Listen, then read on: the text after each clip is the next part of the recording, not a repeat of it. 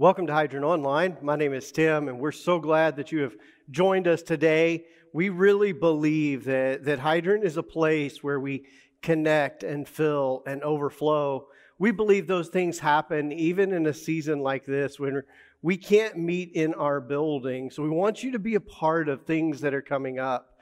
We want you to know that in just a couple of weeks we have another outdoor service. At the end of October, we'll be celebrating. McGrady's food truck will be here about an hour before the service. It's going to be a great time, cool weather. It's going to be a chance to worship together. We have life groups that are happening where we are growing and allowing God to fill our spirits with His truth as we gather and we talk. And some of them are in person and some of them are virtual. And we'd love to help you to connect into one of those. And then serving, there's happening in so many different ways. And you can connect with Hydrant through our food pantry or volunteering in some other ways, or connect with a need in the community. Connect with the pregnancy center. Connect with Laundry of Love. Find somewhere that your love for Jesus can overflow in service to others. It's who we are as a church from beginning to end. And it's a part of how we thrive. It's how we thrive as followers of Jesus. It's how we thrive as we walk with Him in a world like this today.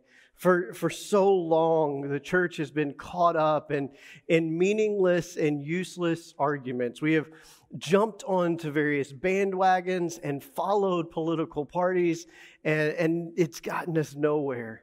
We've got to kind of step back and remember who we are. Remember who we are as God's people if we're going to thrive in a world like ours. Now, we're in the middle of a series called Thrive, about learning to thrive in Babylon by looking at the stories found in the book of Daniel. Now, Babylon was an actual country, an actual empire, but it also, throughout Scripture, is this metaphor, this picture of ultimate evil in the world. When evil runs seemingly unchecked and has the power to do what it wants, when it wants, how it wants, this is the kind of world we get.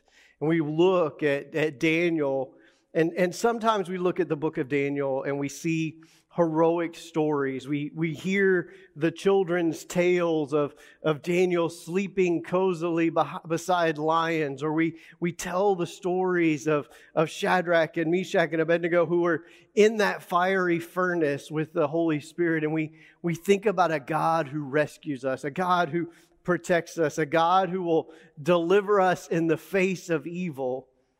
But as we really look at the story, it seems to be about something much more important. It seems to be these journals, these memoirs of Daniel telling about a time of exile, telling about a time of when he and his friends and those around him were taken from their home and dropped into this brand new culture. They were forced to change their name. They were forced to lose their identity. They were forced to study the occult and forced to serve an evil king. And yet, through all of this, they remain faithful witnesses to the love and presence and power and truth of God. And they do so in a way that doesn't require them to use force. It doesn't require them to get into arguments to prove they're right.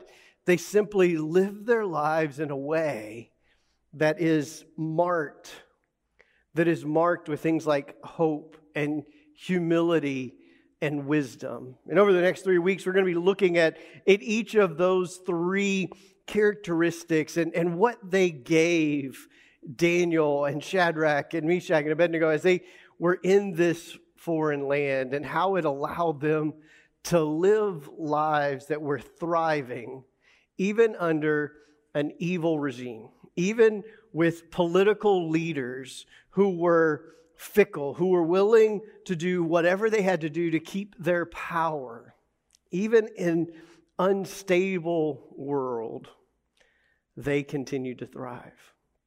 Let's start today by by just kind of thinking about this idea of hope. We look at hope as kind of this wishful thinking. We hope that the weather will be nice this afternoon. We hope that our favorite football team will win on Sunday afternoon or Monday night or Thursday night. We hope things will get back to normal very soon. They're just kind of these generalized feelings of desire for something to happen. But when we look at a biblical hope, it's something different. There seems to be this confidence in knowing something that births hope. It's a little different than faith. It is this desire and confidence that who God said He is and what God says He will do will come to pass. That we will see those things in the real world in the future. So we have hope for the kingdom of God breaking through. We have hope for redemption. We have hope for salvation. We have hope for the transformation of our lives. We have hope because of Jesus. And we look at the story of Daniel and we look at the stories of his friends, and they had hope. Hope is where courage is birthed. We see that in one of the stories in the book of Daniel. It's found in Daniel chapter 3, and I'm just going to read beginning at verse 1 there in Daniel chapter 3, and I'm reading from the New Living Translation, and we find this written there. King Nebuchadnezzar made a gold statue 90 feet tall and 9 feet wide, and he set it up on the plain of Dura in the province of Babylon. Then he sent messages to the high officers, officials, governors, advisors, treasurers, judges, magistrates, and all the provincial officials to come to the dedication of the statue he'd set up. So all these officials came and they stood before the statue King Nebuchadnezzar had set up. Then a herald shouted out, "People of all races and nations and languages, listen to the king's command. When you hear the sound of the horn, flute, zither, lyre, harp, pipes, and other musical instruments, bow to the ground to worship King Nebuchadnezzar's gold statue. Anyone who refuses to obey will be immediately thrown into a blazing furnace." So at the sound of the musical instruments, all the people, whatever their race or nation or language, bowed to the ground and worshiped the gold statue that King Nebuchadnezzar had set up. But some of the astrologers went to the king and informed him about the Jews. They said to King Nebuchadnezzar, "Long live the king! You issued a decree requiring all the people to bow down and worship the gold statue. And when they hear the sound of the horn, the flute, the zither, the lyre, the harp, the pipes, and other musical instruments. That decree also states that those who refuse to obey must be thrown into the furnace. But there are some Jews, Shadrach, Meshach, and Abednego, whom you've put in charge of the province of Babylon. They pay no attention to you. Your Majesty, they refuse to serve your gods. Do not worship the gold statue you set up." Then Nebuchadnezzar flew into a rage and ordered that Shadrach, Meshach, and Abednego be brought before him. When they were brought in, Nebuchadnezzar said to them, "Is it true, Shadrach, Meshach, and Abednego, that you refuse to serve my gods or to worship the gold statue I've set up? I'll give you one more chance to bow down and worship the statue I've made when you hear the sound of the musical instruments. But if you refuse, you will be thrown into the blazing furnace. And then what God will be able to rescue you from my power?" Shadrach, Meshach, and Abednego replied, "O Nebuchadnezzar, we don't need to defend ourselves before you. If we are thrown into the blazing furnace, the God whom we serve is able to save us. He will rescue us from your power, your majesty. But even if he doesn't, we want to make it clear to you, your majesty, that we will never serve your gods or worship the gold statue you have set up." What an incredibly courageous act on the part of Shadrach, Meshach, and Abednego, who could have had no idea what was about to happen to them when they were thrown into the furnace. No expectation that God would most certainly save them. Instead, there was hope that God would do what God would do no matter what, that God could work and that God was faithful, and that in the end, God would prevail over all evil powers, over all wickedness, over all injustice, over all selfishness, against any God that gets set up in our world. And that gave them courage. Brene Brown writes a lot about courage and shame and vulnerability, and she says that there is no courage without vulnerability. There is no courage without risk. If there is a certainty of victory, then it takes no courage. But we see immense courage in these three men because there was great vulnerability. There was great risk to stand up to the most powerful king in the known world and say, I'm not going to do what you want, even though you're threatening to have me burned alive. Because I trust God. I believe in God. My hope is in God and not in you. So no matter what idol you put up, no matter what command you give that would require me to do something against my God, I am never going to do it. I will continue to trust even in the face of death, even in the face of the most dire circumstances, even in the face of loss. I'm going to do what's right. I'm going to trust that God will be our sponsor, that God will open doors for us, that God will provide a way where there seems to be no way. They seem to know and live out Proverbs 3, 5, and 6. It says that we are to trust the Lord with all our hearts and not to lean on our own understanding, but instead to acknowledge Him in all our ways. And then He will make the pathway straight.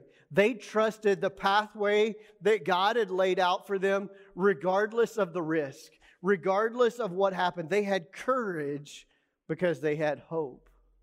They had courage because they had hope. Many of us lack hope.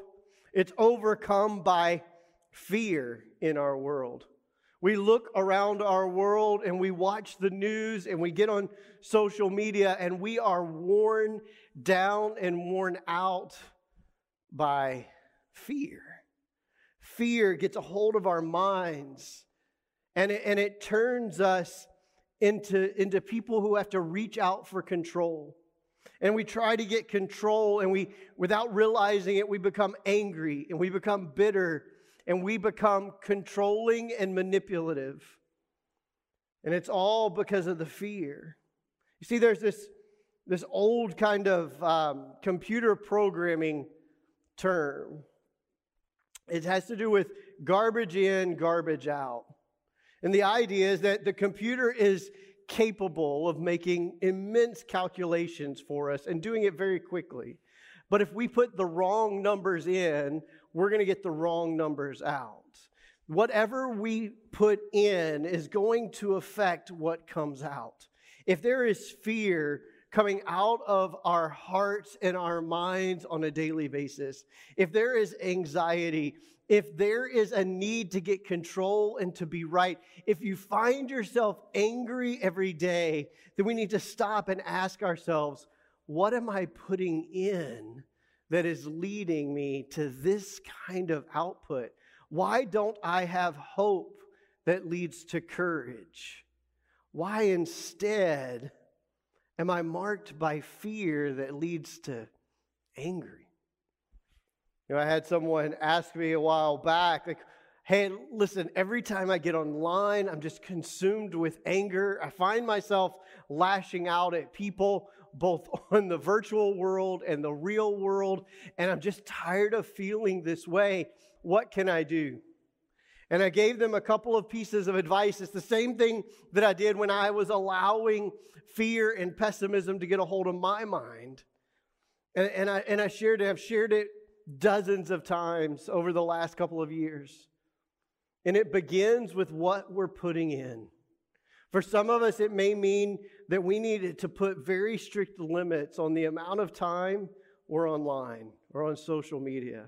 Maybe we just need to cut it out altogether for a while. Maybe we need to watch the news once a week instead of every night for hours. Maybe we need to try to think about the things that we are putting in. So what I gave the opportunity to do is just say, hey, why don't you set some boundaries on your social media as the first thing. The second thing is I want you to go to Philippians chapter 4, verses 8 and 9, and read the words that the Apostle Paul writes, where he says that whatever is good, whatever is trustworthy, what is lovely and beautiful, these things that are excellent, I want you to think about these things. And I told him to go to those verses and to make a list of the different characteristics that Paul describes and name one thing a day that fits in each of those. I said, maybe you want to go to the Bible and do a Google search for every passage about anger. And then just spend time reading those and asking what God would have you to do. And then go to every passage about joy and do the same thing. Maybe what you want to do is to begin to write down every morning 10 things you're grateful for. See, there's power in joy and gratitude and hope that can overcome the fear and anxiety and in the insecurity that we feel because of all of the garbage that gets put into our minds. Shadrach, Meshach, Abednego, Daniel, they couldn't help the culture around them. They had no control over who was in charge. They had no control over state religion. They had no control over the things that they were taught. But they had control over what they allowed inside. And because they controlled the things that they were thinking about, they were able to control their actions. They were able to step out in courage because of the joy they had found. Listen, there are lots of hope killers in our world. But if Daniel and Shadrach and Meshach and Abednego could stand up to those hope killers, so can we. There are lots of different things that can kill our hope. There are things that Daniel and Shadrach and Meshach and Abednego, they had to face and we have to face today too. Things that are all around us, things that we constantly hear and can allow ourselves to fall down into without thinking. The first is conspiracy theories. Listen, there's a conspiracy theory about every single thing that happens in our country. There's a conspiracy theory about every single thing that doesn't happen in our country. And I imagine that there are some of them that might actually be true, and most of them that are not. And we can chase them down, and we can follow them, and we can become consumed by trying to figure these things out and name and blame the things that are just way out of our control. And we could figure out this conspiracy. We could figure out this theory, but in the end, it makes zero difference in our lives. The only thing that happens is that we get robbed of our peace, our joy, and our hope. After all, don't we believe that we have a God who is at work in all of it? Don't we believe, Romans 8:28, that our God is at work through every good and bad thing, weaving them together for His purpose, for our good, for the development of His kingdom? Don't we believe the Scriptures? We don't have to follow down every trail and spend hours trying to put the pieces together that only lead to fear and anger and, let's just be honest, misplaced focus. Hours of life lost on something that won't really change anything for us. Another hope killer is to make everything into a catastrophe. Make everything out as if it was the end of the world. It's as if we think that the change of every political party is going to mean the end of the world as we know it. That everything in our world hangs on every little decision, every moment of the day, and that there isn't a God at work in any of it. And we have seen people who make every election into a catastrophe, every decision into a catastrophe. Listen, God isn't surprised by any of it. And He's with us, and we have nothing to fear. We have a God whose love casts out fear, and we can lean into that even in times like this. The world will not end regardless of who gets elected next month. The world will not end. We can trust God. Maybe what can happen is that we can get our minds refocused on His kingdom, and we can begin to lean into Him and His strength and His hope and His people and His work. And instead of being so focused on all of these things that are going on around us, we can get focused on what God wants to do in and through us. Two other hope killers are myopia and amnesia. If we think about myopia, it's the inability to see clearly. And for us, we look around the world and we're distracted by all of these things, and we can't see clearly. And so we can't see God. And then amnesia is the forgetting what's happened. And what we really need is to remember clearly. Remember the faithfulness of God through every event, through every pandemic, through every election, through every change in power, through every year of human history. God has remained faithful and continued to be at work and is worthy of our trust. He has been weaving things together for our good to bring about the good of all creation, and we can trust Him, and we can have hope, and we can look out into the future with hope because of what we've seen in the past. The way He's been with us, the way He has sustained us, the way He has provided for us, the doors that He has opened for us, the way that He has been our sponsor and our mentor and our coach, the one who has developed and opened doors for us. He has been faithful, and so we can trust and hope and therefore walk into the future with courage instead of fear. You know, another thing that has a tendency to steal our hope is false hopes. You see, instead of keeping our hope centered on God, we look for an easier answer. We look for a quicker answer, and so we end up putting our hope in something else. Two of the biggest false hopes circulating around the church today in America. The first is politics. It provides a false hope. They realize the power of hope, and so they talk about making things great or providing a new hope or a new day. But the truth is that God is our only hope. The only hope of real change, the kingdom of God breaking in is our only hope of real change. And that's not going to happen by electing the right people. That's going to happen when the people of God live like the people of God and love like the people of God and begin to make a change in the world around them, one neighborhood at a time. The politics, it's an easy answer. It's a quick answer. We can legislate good behavior. We can legislate good morals, or at least we think we can. The problem is that, well, it changes. It changes quickly. The people that you might want elected today won't be in office 10 years from now, or 20 years from now, or 50 years from now. And it won't take long for the political climate to swing back the other way like a pendulum.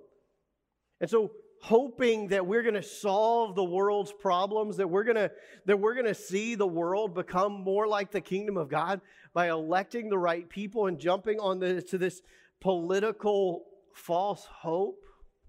It's just that. It's false hope. Instead, we need our hope in Jesus. Our hope in a God who is faithful and at work and has the real ability to transform lives. The other false hope is bandwagons, right? Like it is that easy, quick, flash in the pan answer. Sometimes it's a ministry. Sometimes it's a celebrity personality. Someone who has the quick and easy answer that everybody jumps on. The new ministry that will change everything for the world. It doesn't take long for them to become outdated. We find that they don't really create the kind of disciples that make a real difference in the world. And instead, we're invited to go back to the basics. Things like regular prayer and being in the Word together. Loving our neighbor and serving those in need around us. Asking the question, God, what do you want me to do today? Identifying what's in the way, but having enough hope in a God who asks that we have courage to do what He asks. And then to lean on the friends around us. To lean on the friends around us to do what we need to do. Shadrach, Meshach, and Abednego, they knew in that moment when that music played that what God wanted them to do was not to bow down to that statue, but to stand. To stand and to honor their God regardless of the outcome. And they remembered His faithfulness, and their hope was in Him. Their trust, their faith was in Him. And because of that, they had courage to act. They had the courage to act, and they leaned on the strength of one another.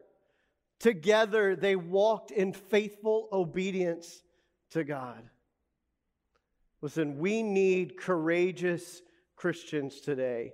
No wimpy, whiny Christians. We need courageous Christians who have the strength to love well, to serve well, to persist without exceptions, to hope in what is possible and what God has said He will do. We need Christians who lean in to hope, who don't buy into the fear, that don't buy into the anger, that don't buy into the divisions, but instead bring people together with hope and courage. We find our hope as we walk with Him day by day, seeing clearly that He's at work now and remembering all the ways that He's been faithful. There are lots of things out there ready to kill your hope, but if you'll lean into Him, keep your eyes fixed on the foundation of our faith, the author of our faith, then we can run the race that He lays out for us just as Jesus ran that race. He is faithful, He is good, and He is with us. May we be found faithful as He is faithful. Let's pray. Father, we need You. There are lots of things around us that would kill our hope. We know the enemy has come to steal and kill and destroy. That his desire is to rob us of our hope and thereby rob us of our courage. But God, we don't need courage to argue. We don't need courage to stand up for our rights. We need courage to love. We need courage to sacrifice. We need courage to lay down our lives for those You love. God, would You give us the strength and the hope and the courage to follow You every day? And as we ask today and each day, what would You have us do? May we know clearly and see clearly. May we find strength in our hope, courage in our hope, and strength as we walk together in this love. In Jesus' name, amen. Amen. Thanks for joining us. We look forward to seeing you again real soon.